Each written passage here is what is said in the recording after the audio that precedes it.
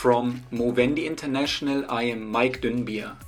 Welcome to the Alcohol Issues podcast and our 18th episode. For the 3-year anniversary of the historic alcohol minimum unit pricing policy coming into effect in Scotland, we focus in this episode on the first evidence from full MUP implementation, and we discuss wider issues around the alcohol floor price in particular and alcohol policy development in general. The conversation for this podcast episode was recorded on May 5th, 2021, and final recordings were made on May 13th.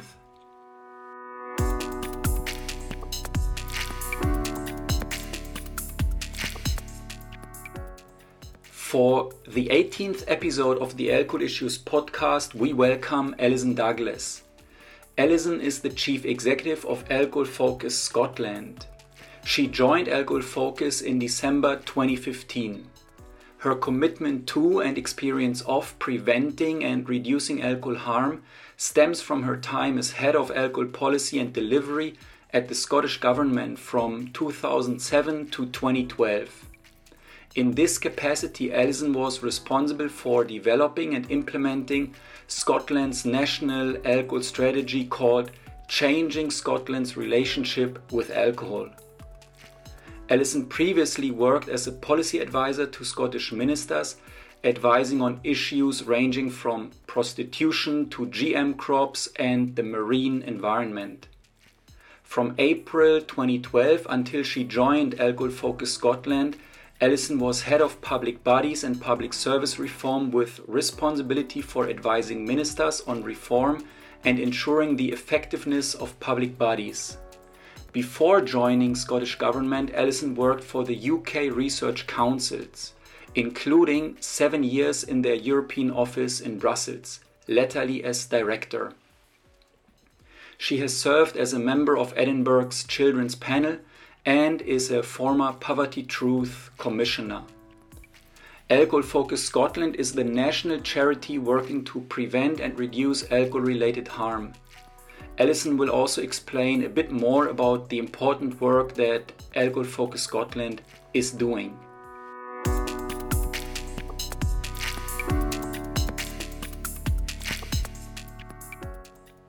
In our conversation, we take a deep dive into the historic and trailblazing policy of alcohol minimum unit pricing in Scotland. Alison and I discuss how it works and why it was needed in the first place actually. Alison explains how it's going right now after 3 years of MUP implementation, and I asked the questions: what is the evidence in terms of alcohol consumption, alcohol harms and public support for the alcohol floor price in Scotland after 3 years of its implementation? I also used the opportunity to ask Alison about lessons learned across the entire period, including the advocacy struggle to get the MUP adopted, then to defend it against alcohol industry litigation, and finally to get it implemented properly. So Alison shares a few highlights in the wider historic perspective. I really enjoyed this conversation with Alison to gain deeper insights and understandings of how policy can actually shape norms and culture, the importance of bold leaders, and the significance of the alcohol industry's interference not only in policy processes but also in public perception of and discussion about what constitutes alcohol harm.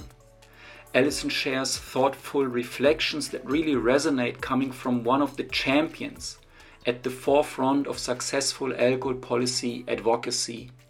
And so we also talk about the future of alcohol policy development in Scotland. Alison and I discuss bold ideas such as raising the floor price, improving alcohol availability regulations, better protecting people from alcohol marketing, and improving alcohol labeling in Scotland. Here is our conversation.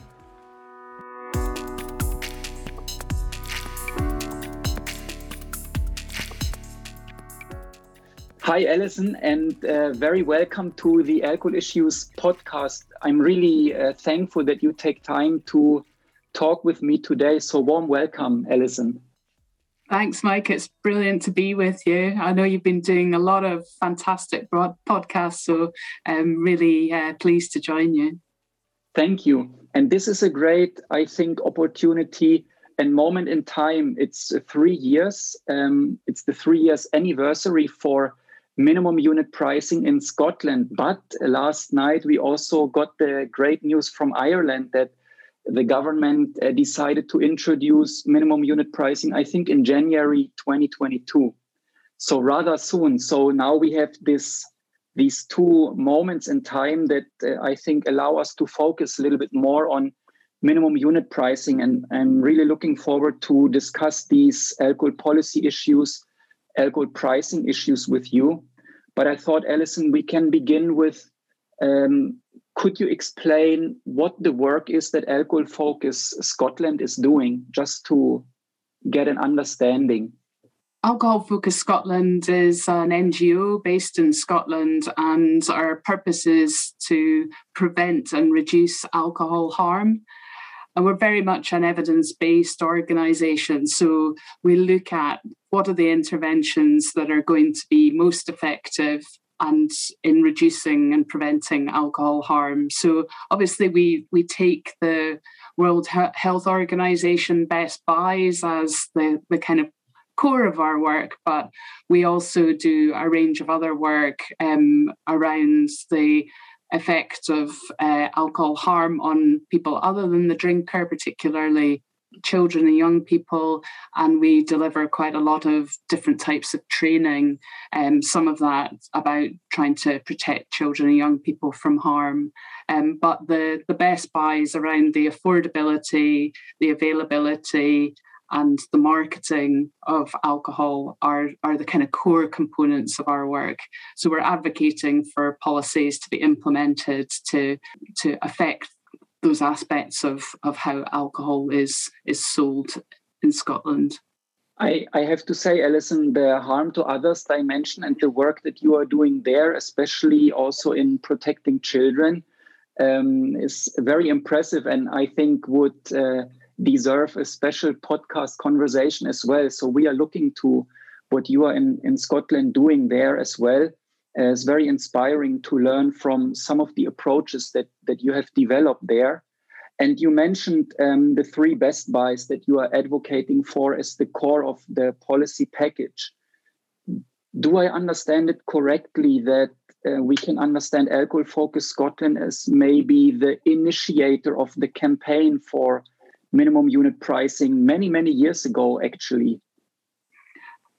I think it would be fairer to say that Scottish Health Action on Alcohol Problems, our sister organisation, SHAP, really led the charge. And you're right, the connection is strong because actually Evelyn Gillen, who was the first director of SHAP and then came to Alcohol Focus Scotland as chief executive before me.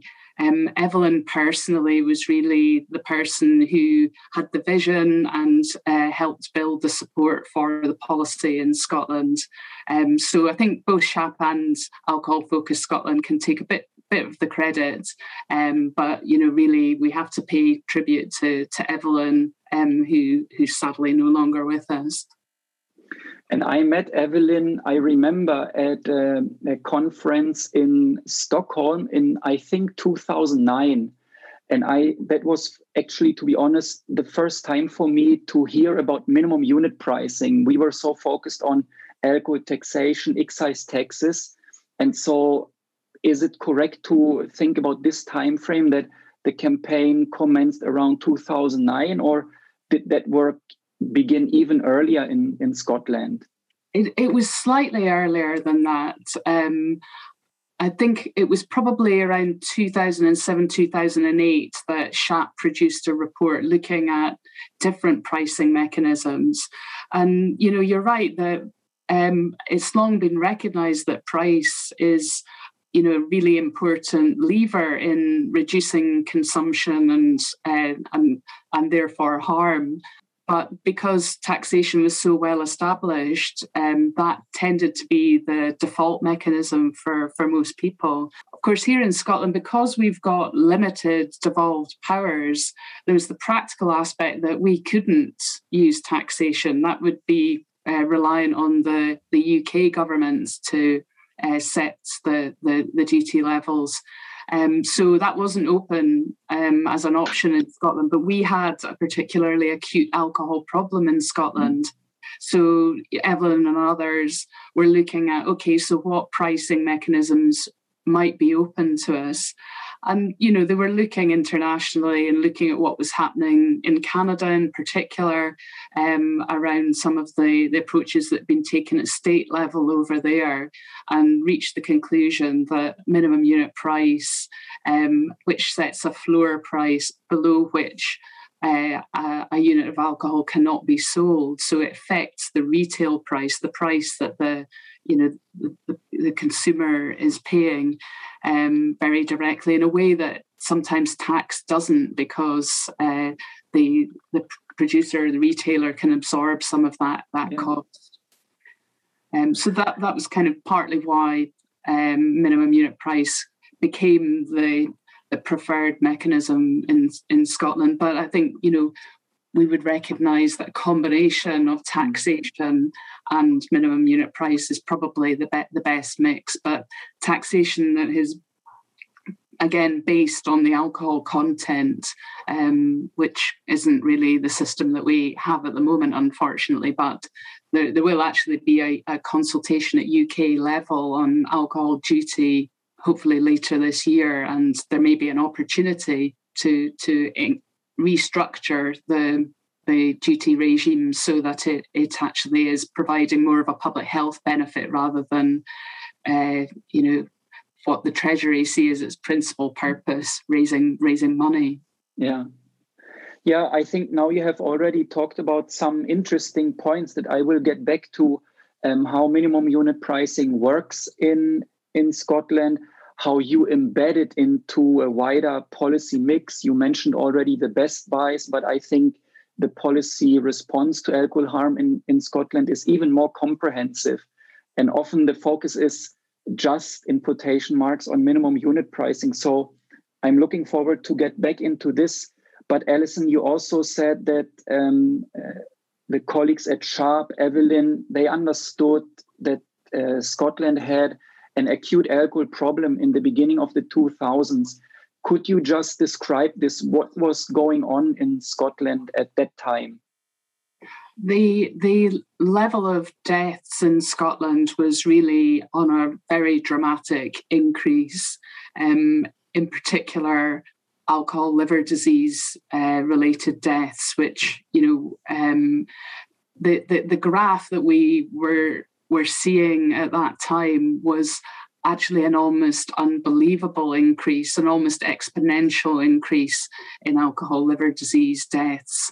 And that's the sort of data, and I'm sure we'll talk a lot about evidence and data, that really provided the political impetus to do something about this, to think about more radical approaches to addressing the problem.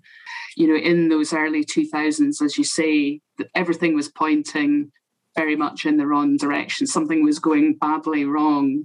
And what was going badly wrong really was that we had seen a real displacement of where people were getting their alcohol. So around about 1990 or so, about half of the alcohol sold in Scotland was sold in pubs and restaurants and clubs, and half of it was sold in shops. But by the early 2000s, 3/4 of the alcohol was being sold out of shops. And that was being driven by very cheap alcohol, which the supermarkets were competing in order to bring people into their shops to buy all their groceries. And they were driving the price down, so that we were seeing prices ultimately around about 18 pence per unit, which would be about 21 cent. So, really rock bottom prices. And those were for very strong ciders in particular, and that's the link back to duty as well, because it was this anomaly in the duty system that was enabling people to produce alcohol, strong ciders that fitted that duty system, so that they were paying very low rates of duty relative to the amount of alcohol in those drinks, and those drinks were very much favoured by people with very heavy patterns of drinking. I wanted to ask Alison, that so many people, that alcohol-related liver disease increased and alcohol-related deaths from liver disease increased, right? Am I understanding it correctly? What does that mean for the community, for Scottish society? What is the harm? How do families experience the harm?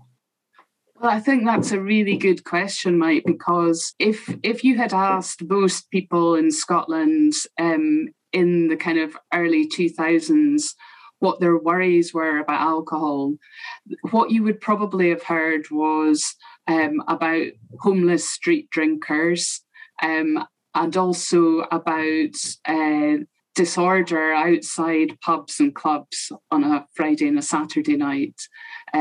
So the problem was conceived, or people's perception of the problem was much more that it was people who were alcohol dependent and who were destitute as a result of that, or it was people who were becoming violent when they drank too much on a particular occasion. And there was not that greater awareness of the wider harm, the wider health harms, but as you've just kind of indicated, those wider social harms. So the impact on families and on children, to people other than the drinker, was really just not being recognised. So a core part of the work was really to try and build that fuller picture of the true extent of alcohol harm and how that was affecting all of the things that we aspired to as a nation, wanting our children to grow up healthier and happier and, to learn and grow, and for our communities to be safe and thriving places. And all of this kind of extreme use of alcohol in our society was really having a profound impact on our ability to achieve all of that. And when did the government then adopt this alcohol policy reform package? Because if I remember correctly, Scotland adopted an alcohol strategy or something like that. When was that, and what was contained in it? Yes, so I mentioned earlier about, that the political recognition that something extreme was going on here and that we needed to think more radically about the solutions. So we actually published a consultation in 2008 because it was kind of trying to think about all of the things that could possibly be done to address this growing problem. And that was, I think, because the package was fairly radical at that time, the feeling was that rather than present it as, here are a set of proposals and this will be followed swiftly by legislation, that it was better to put it out for consultation and then take people more with us on that journey.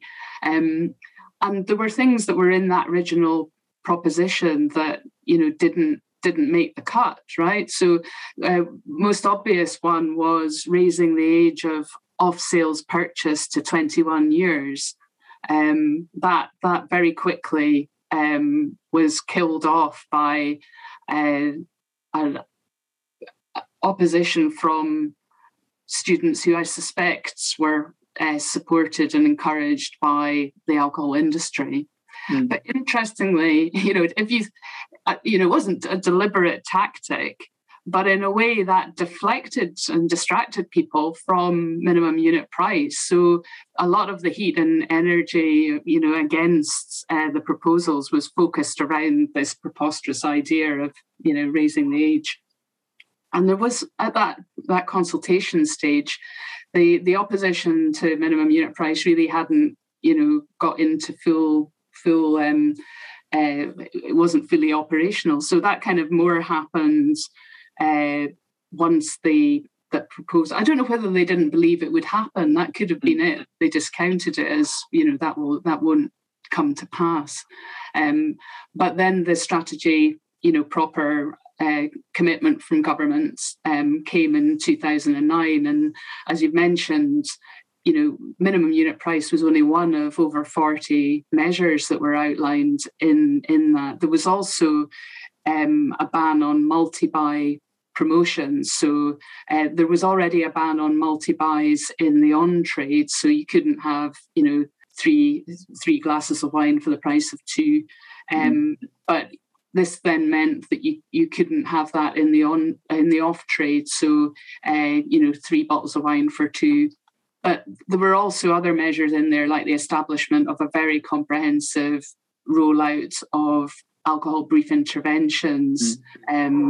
So people who may already be harming their health but be unaware of it, having that motivational interview with preferably a doctor, but other trained staff as an alternative.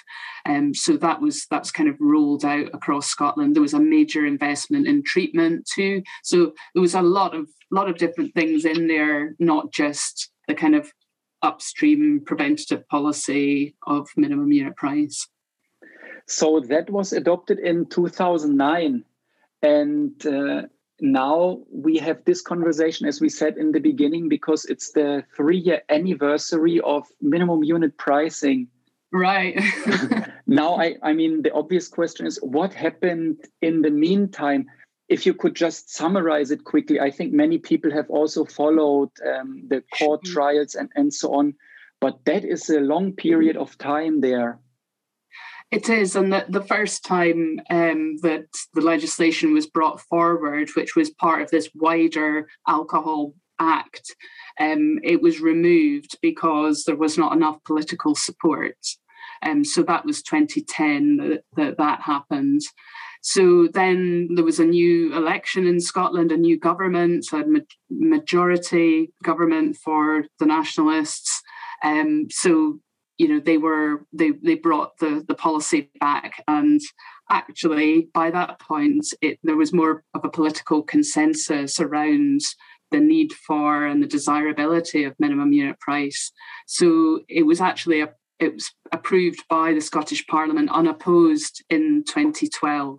Wow. So that's really when the story starts about the legal cases that the industry, the alcohol producers, fronted by or led by the Scotch Whisky Association, where they used every legal means available to try and prevent the policy from being implemented on the basis, as they claimed, that it was illegal under European law.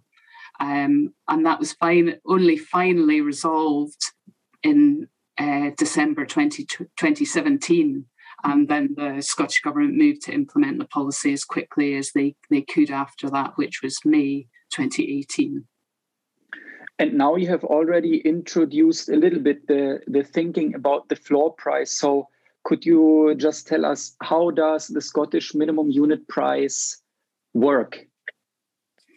So it basically means that no alcohol can be sold in Scotland below 50 pence per unit. So however many units there are in a bottle of vodka or a bottle of wine or a can of beer, you basically multiply that by 50 pence, and that gives you the lowest price at which that product can be sold.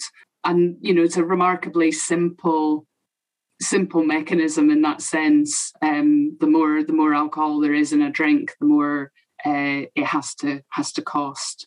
And at the time that it was implemented, around about 50% of off-trade alcohol in Scotland was below 50 pence per unit.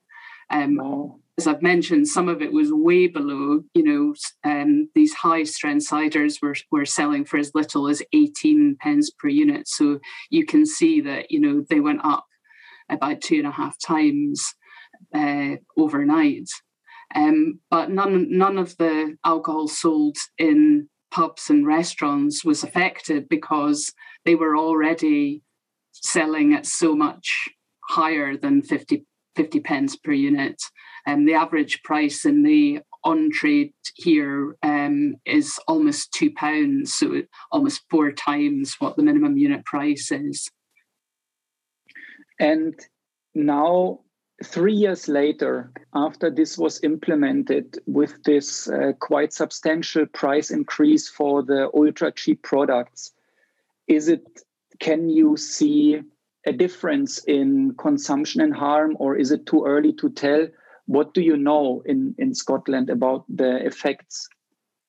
Yeah, well, very quickly it became evident that some of these drinks were just disappearing. So, no one is drinking high-strength cider for the taste, right? They're drinking it because, it's giving them, a bang for their buck.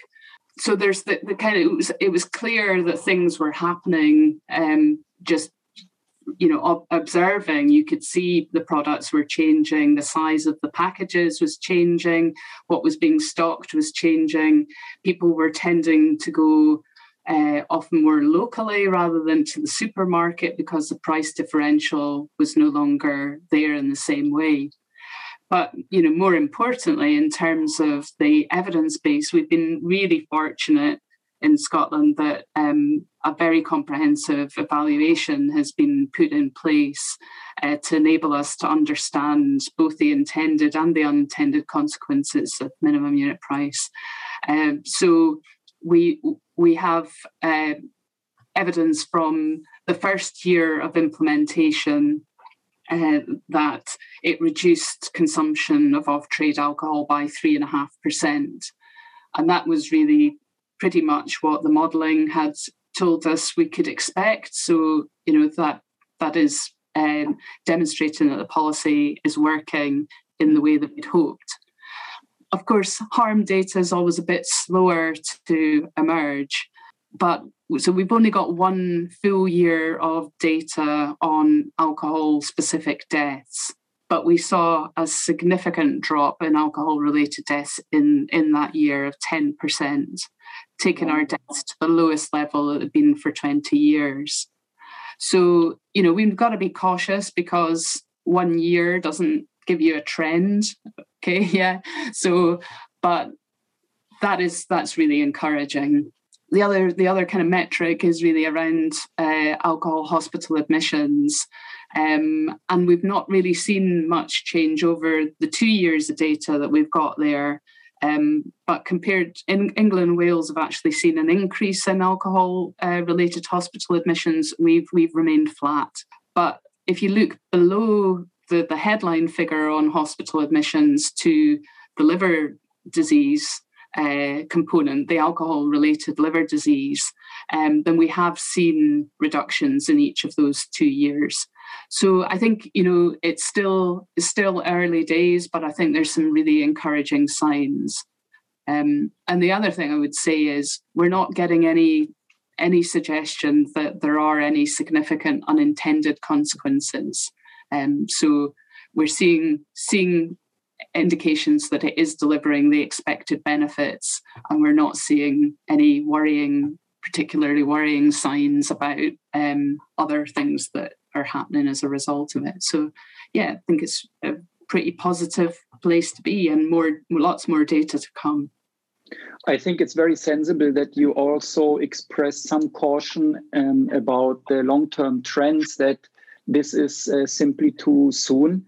But Scotland, the whole case is so interesting because you are on one island geographically with Wales and England, and England didn't introduce the same policy. So it's like a natural experiment comparing what is happening, because I think cultural trends are rather similar or maybe almost identical in Scotland and England. And so you can understand what the protective effect of a certain policy intervention might be. Isn't that the way you think about it? Yeah, absolutely. I mean, if you think about the economic circumstances and welfare circumstances, those are broadly equivalent. So, yeah, absolutely, it does provide you with a good comparator. And then there are, of course, different parameters, different aspects of the alcohol burden overall on a society. And you mentioned harm to others, children, for example, or violence. But in the beginning, you explained very well that the alcohol-related liver disease was like this big, shocking parameter that even made the politicians to recognize, as you were saying, that something bad is going on. And now you said that there is a reduction in alcohol-related liver disease. So is this perceived? Is there some kind of validation also in among the political decision makers about this metric? I think their attention has been somewhat elsewhere, especially over the last year or so. But obviously, we are trying along with others to make people recognise that this is having a positive effect. But there's really a lot of support for minimum unit price in Scotland now. I mean, even before it was implemented, it actually had very high public support. It was over 40% of people supported it before it came in, which is quite high considering they might have expected, well, I might have to pay more. This is going to, cost me more. But the support has even grown since it was implemented. And we've now got, half of Scots supportive of minimum unit price. So, I think that can be encouragement to other people that, this is not inevitably a policy that people don't like. If they recognise that there is a terrible toll of alcohol harm, then they are willing, and actually it's a very small price to pay for quite a significant benefit. The moderate drinkers were really almost unaffected by the policy.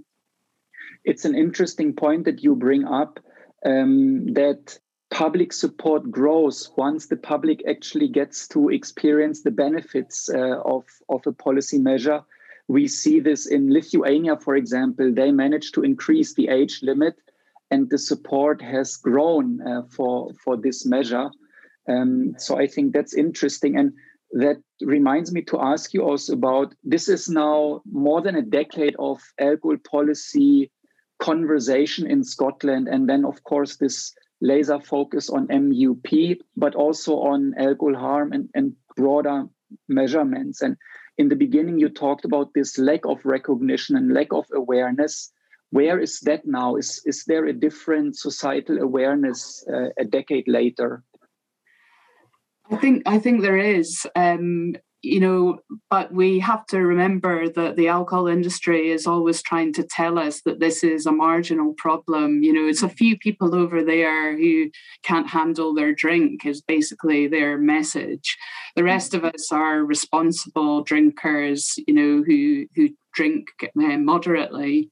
And that's a very attractive message to people, who don't want to reflect on their own alcohol consumption. None of us wants to feel that, we're putting our health at risk, or, we're, maybe that we should change our attitude to and our consumption of alcohol. So that kind of othering, as we call it, it's those people over there, that unless I'm drinking every day, or unless I'm getting drunk, or unless I've lost my job, or, then I don't have a problem. It's somebody else's problem. So I think, that is still quite a dominant message and dominant framing from the alcohol industry.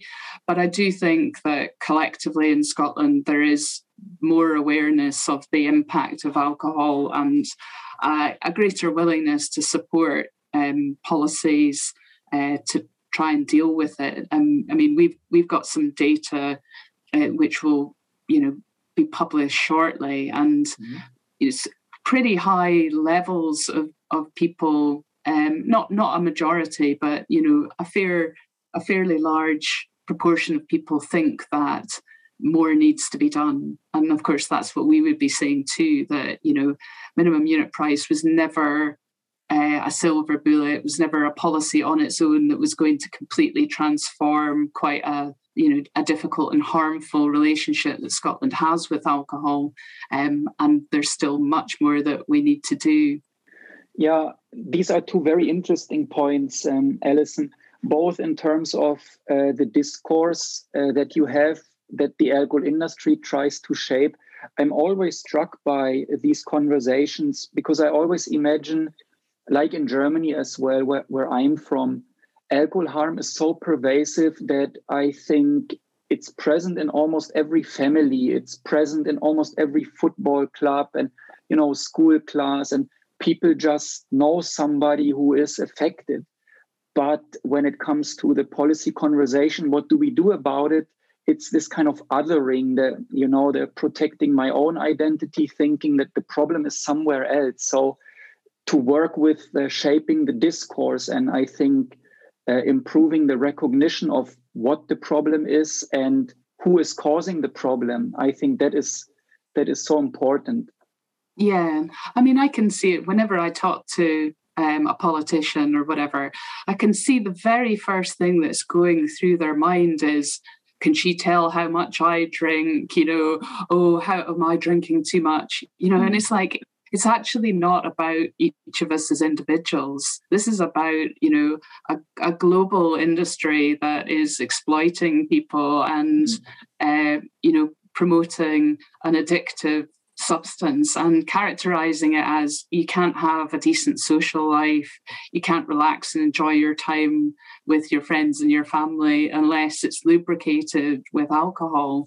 Or if you're feeling down, and are isolated, as many of us have during these lockdowns, then the answer to your worries and concerns is a relaxing glass, in quotation marks, of wine or beer or whatever. So this kind of, and I think we've got this quixotic relationship, many of us, with alcohol, where we almost we put that social pressure on one another to conform and to drink. But the minute somebody has an issue, then we're almost we're stigmatizing them. We're kind of isolating them. We're judging them, and it is kind of bizarre to me in a way that we've got that attitude and approach to it. But we're playing into the hands of those who have a very strong commercial interest in selling us more and more alcohol. We need to be mindful of the way in which the widespread availability and marketing of alcohol is creating an environment in which drinking becomes almost a default for many, many people in many circumstances.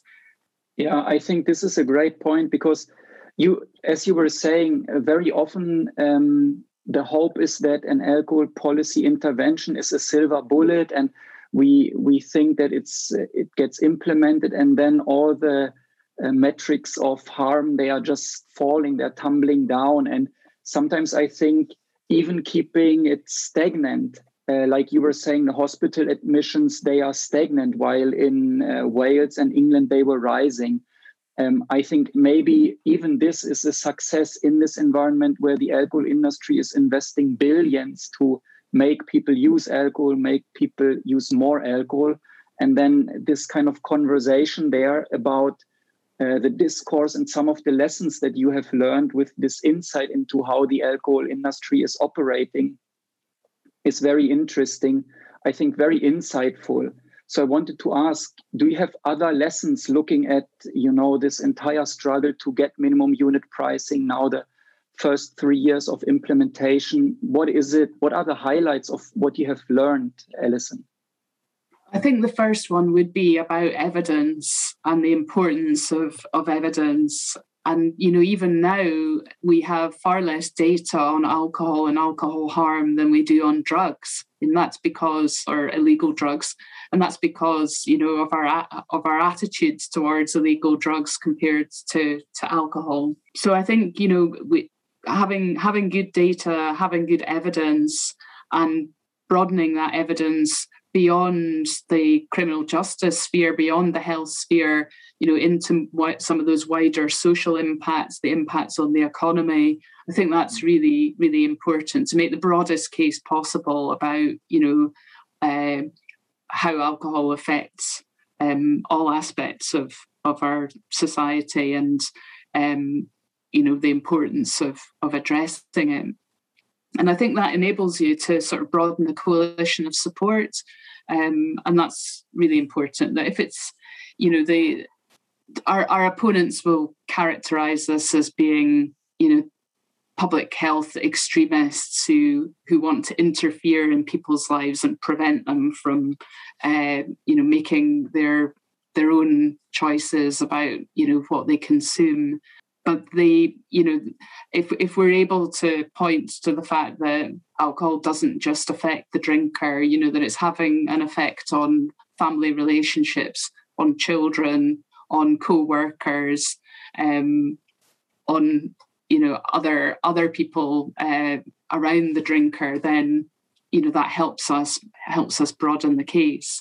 I do think we've got a challenge about that individualized notion of it's my choice what I put into my body, it's not affecting anybody else. We've bought that so wholeheartedly that sometimes the whole population argument and those environmental drivers of our decision making, they're not instinctive to people. People think that they are entirely autonomous beings. I've chosen these trainers because they're the best trainers, not because I've been told that, Nike is the best maker of training shoes or whatever. So recognition, that understanding of how we are influenced by the environment that we are living in, and by this constant representation of alcohol in an attractive and appealing way and widely available. That takes a bit of helping people to understand that. But I think we can make better linkages across to tobacco and to unhealthy food, because all of these health harming commodities are the same in the sense of, having to address the environmental factors if you're actually going to reduce consumption and harm. So I think we can help people on that journey of understanding, better than we have been. I think there is this very interesting research that shows that people say alcohol marketing influences others, but doesn't influence themselves. I think that's the point you are making here, that it's very difficult for people to imagine. I think people are protecting their autonomy, their identity. And at the same time, we live in these environments that are really geared towards making everybody unhealthier for the profits of these corporations. Like you are saying, they're sharing strategies, they're working together, they are learning from each other. So that we should do as well, I think. Yeah, absolutely.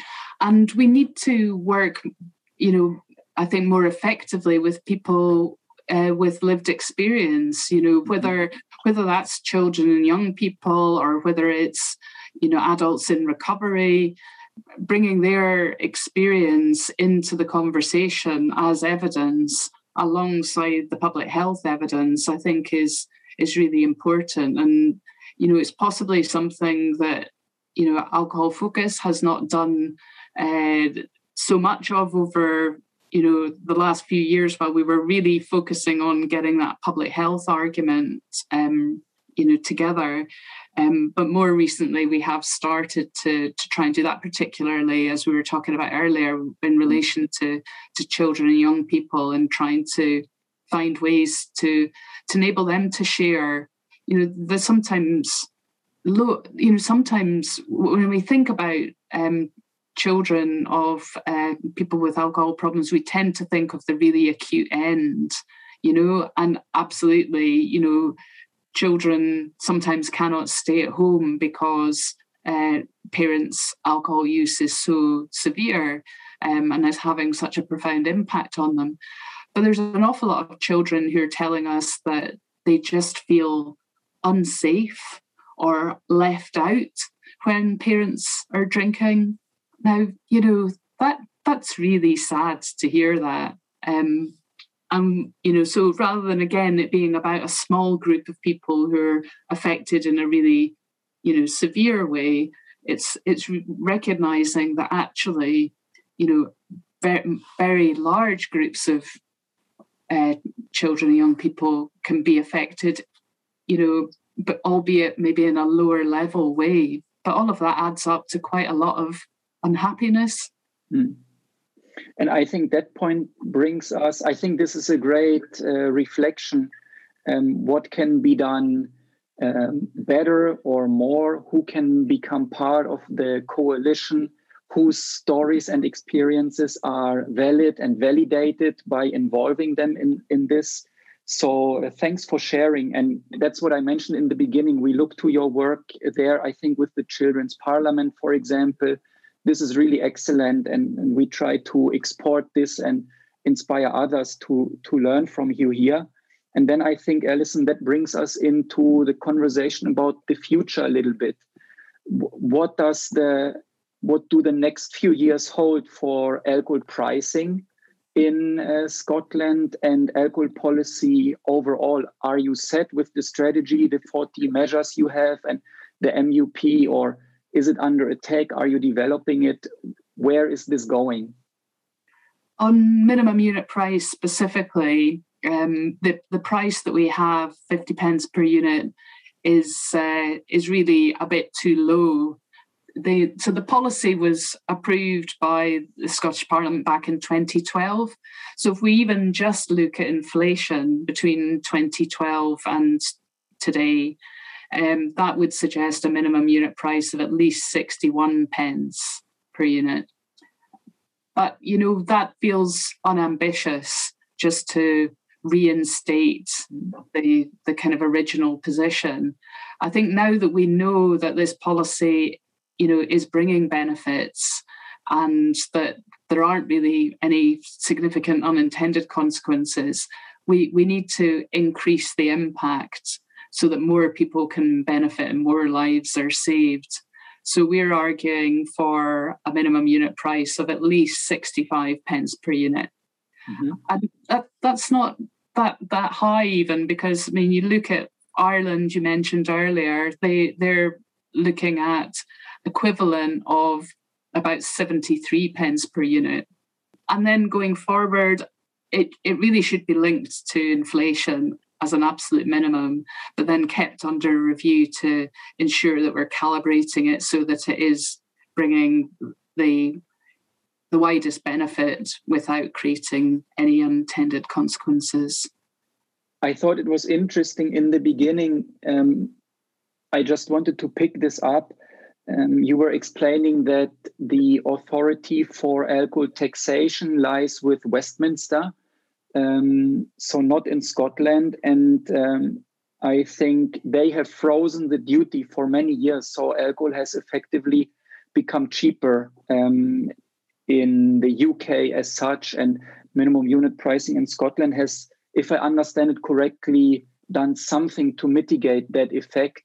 And now you need to do more. So I wanted to ask whether there is this challenge that comes from the UK government that undermines alcohol policy making, or how you navigate that maybe tension going forward. Yes, it's difficult when we don't have the power to increase alcohol taxation. But we would hope that the review of alcohol duty, which the UK government's committed to, might at least make the system a bit more logical and link it more directly to alcohol content. That would be progress.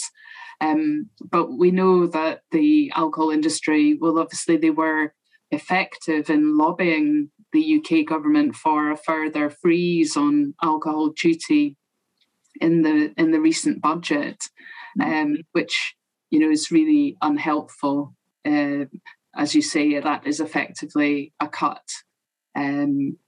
So we need to address that. This is where the whole issue of the coronavirus crisis and the impact on the hospitality sector is being used, I think, to put leverage on governments to make concessions, whether that's about licensing arrangements or it's about duty.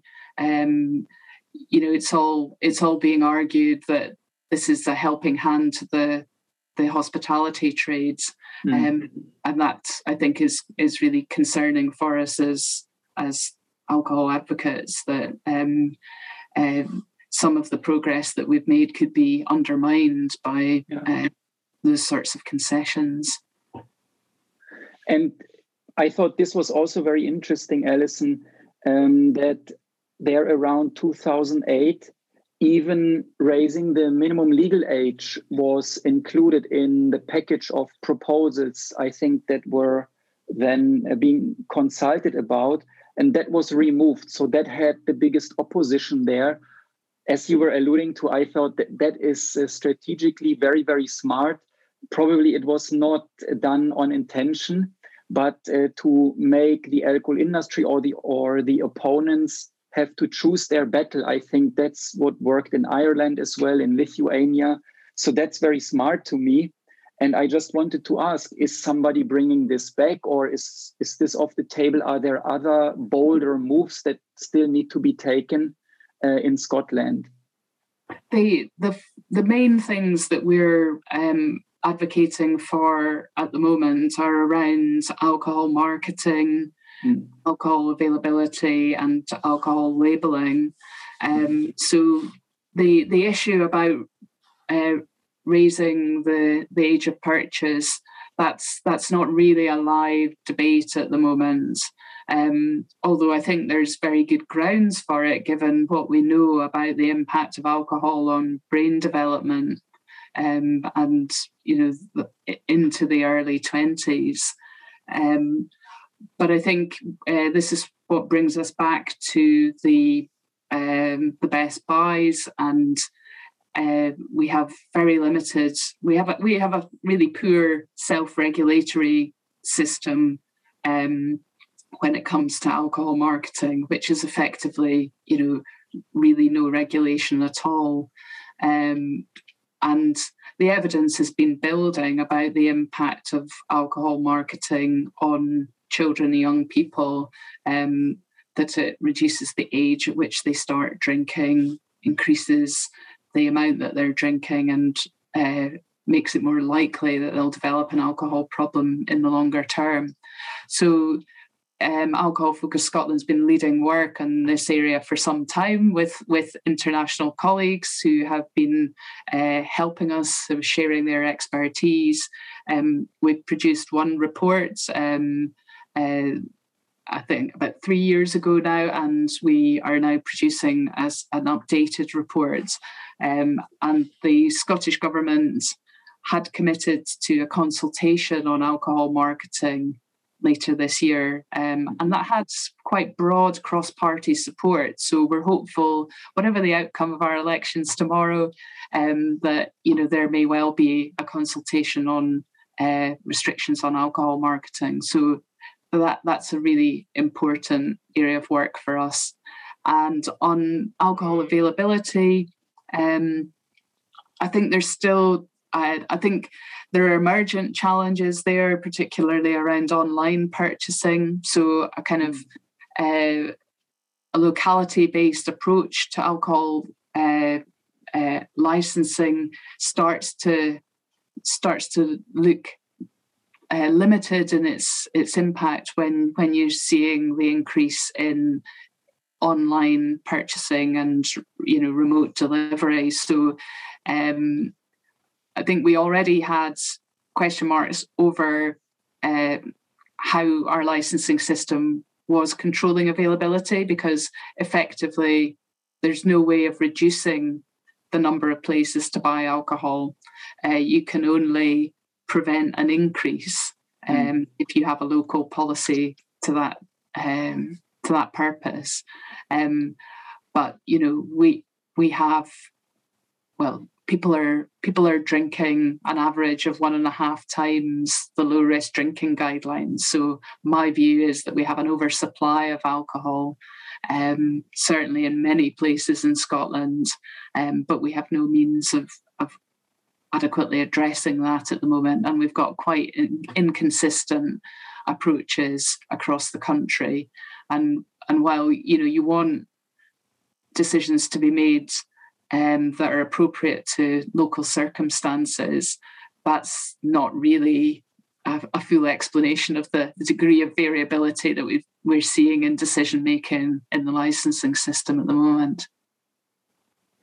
Yeah, so this is really interesting to listen to you. I have learned some interesting things now, both on marketing and availability. I think this point about, on-demand delivery, online purchases, and the challenges that brings to limiting alcohol availability is very important. Countries have to learn from each other. So we'll see if you guys in Scotland will be again leading by example there.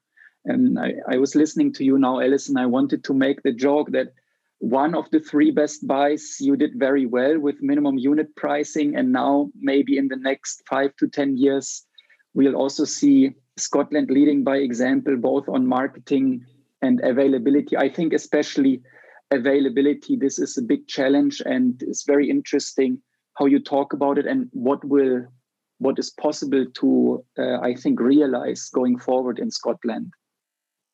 Yeah, well, we're all learning from each other. You mentioned Lithuania, our neighbours in Ireland, Russia.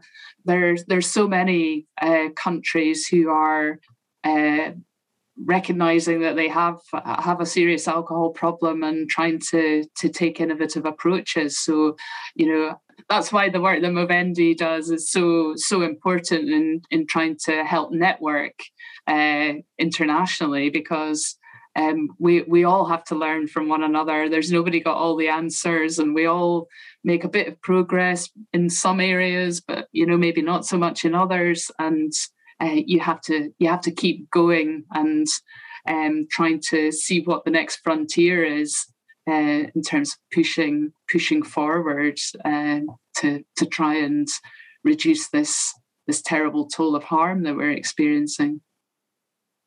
Wow, I think this was a brilliant concluding remark, actually. I think painting the picture of how we can support each other, that this is local in Scotland, in the UK, but in a way also an international issue. So thanks for that. And thank you one more time, Alison, for coming on the podcast, taking time to discuss this. And finally, good luck with the elections tomorrow. Thank you.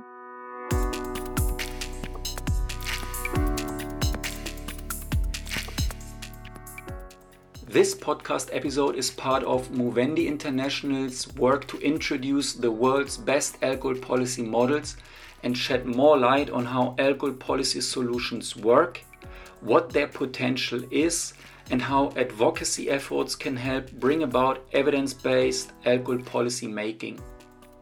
In the show notes, we share key resources with you about the alcohol policy model in Scotland in general, and minimum unit pricing in particular. And if you have feedback or questions or any suggestions, please feel free to get in touch. I'd love to hear and read from you. My email address is, as always, mike.dunbier@movendi.ngo. You can also reach me on Twitter and find my contact details in the show notes.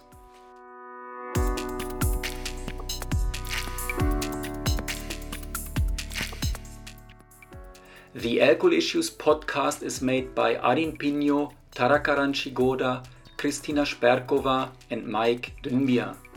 Our theme music for this episode comes from LF Music. That's it for the Alcohol Issues podcast this week. We really hope you enjoyed this episode and thank you so much for tuning in. Stay well and safe until next time and talk to you soon.